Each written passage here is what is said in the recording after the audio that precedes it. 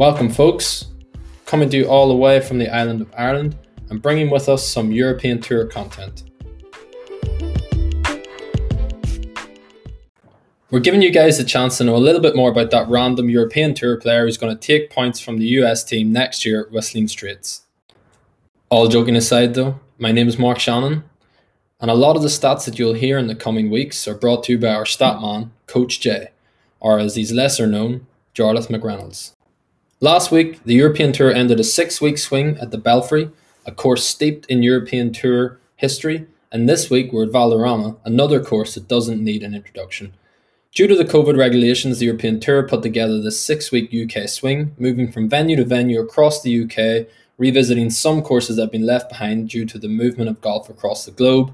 For example, we have Celtic Manor, the 2010 Ryder Cup course, Hansbury Manor, which used to hold the English Championship back in the day, and also the Belfry, where we had the finale last week. They did this whilst raising money through their Golf for Good initiative, which raised over $600,000 for NHS and medical workers throughout the UK. Just like the PGA Tour, the European Tour introduced the concept of the bubble for the UK swing, which worked extremely well, and they're continuing that this week in Spain and through future events. There was only one blip when American John Catlin and his caddy nipped out for a bit of grub at a local restaurant, which resulted in a disqualification. Unofficially, there was one positive test within the European Tour for a player, which is pretty incredible across the 6 weeks, and hats off to all involved.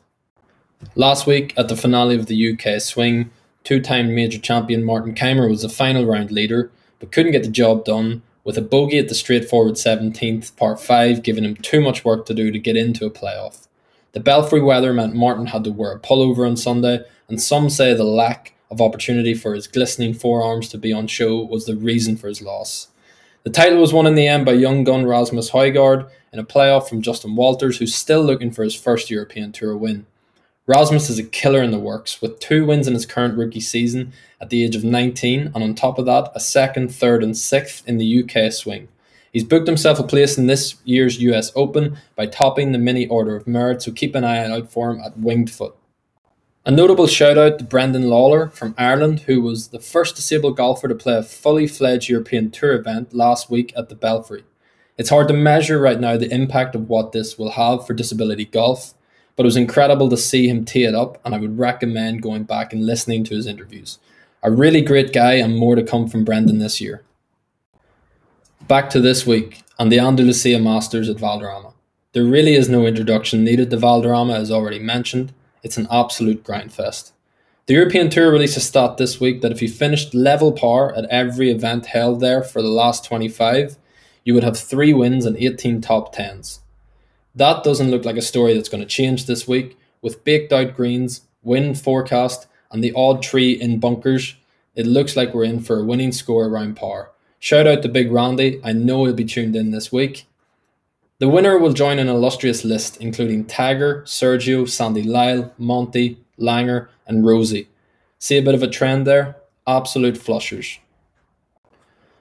Bernd Wiesberger is the highest ranked player in the field this week, coming in at 30th, and he starts favourite.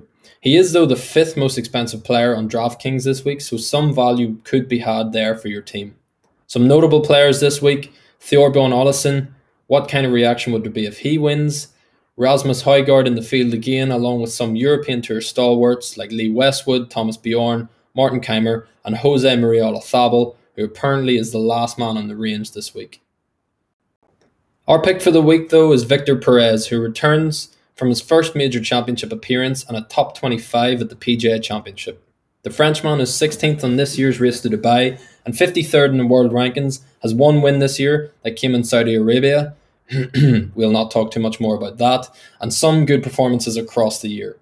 With Ryder Cup points frozen until the start of 2021, the next events in the European Tour are a chance for the likes of Rasmus and Horsfield to stake a claim for a wildcard lock-in pick. Thanks for tuning in. We hope you love this content and it's going to be really relevant for the Ryder Cup 2021. We'll catch you on the recap. See ya!